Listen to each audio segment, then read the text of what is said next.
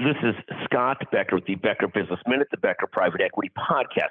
One of our subjects today that we'll talk about is consumer savings and the potential impact on a looming recession. So there's a number of things that have happened over the last year that have led us towards a potential recession. The biggest issue that's front and center has been inflation and the Fed fighting inflation. The Fed's raised rates so much in the last year with the intent to slow down the economy and take down what was viewed as almost hyperinflation of almost 10%.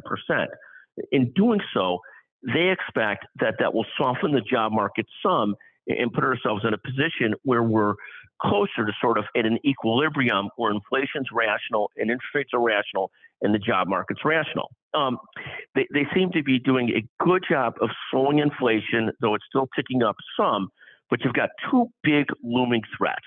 One thing is that the economy is being propped up somewhat by just the massive expansion of government debt over the last 10 to 12 years. We're up to $33 trillion. And you have to remember, every time the government expands debt, in some way or another, that's putting more money in the economy that does ultimately support jobs, does ultimately support us from being in a total recession, but on the flip side, puts us in a position where we're more fragile as a government, ultimately not having the money around to pay the bills that we have and so forth. So that's one issue.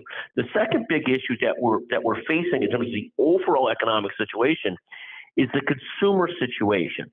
We're suddenly at a spot where consumers who were so flush with cash during this very difficult pandemic situation because of government stimulus, because of the stock market rising and so forth, are starting to find themselves borrowing more than ever before again, buying things on margin again, and also in a spot where more Americans than in a long time are tapping into the retirement accounts early.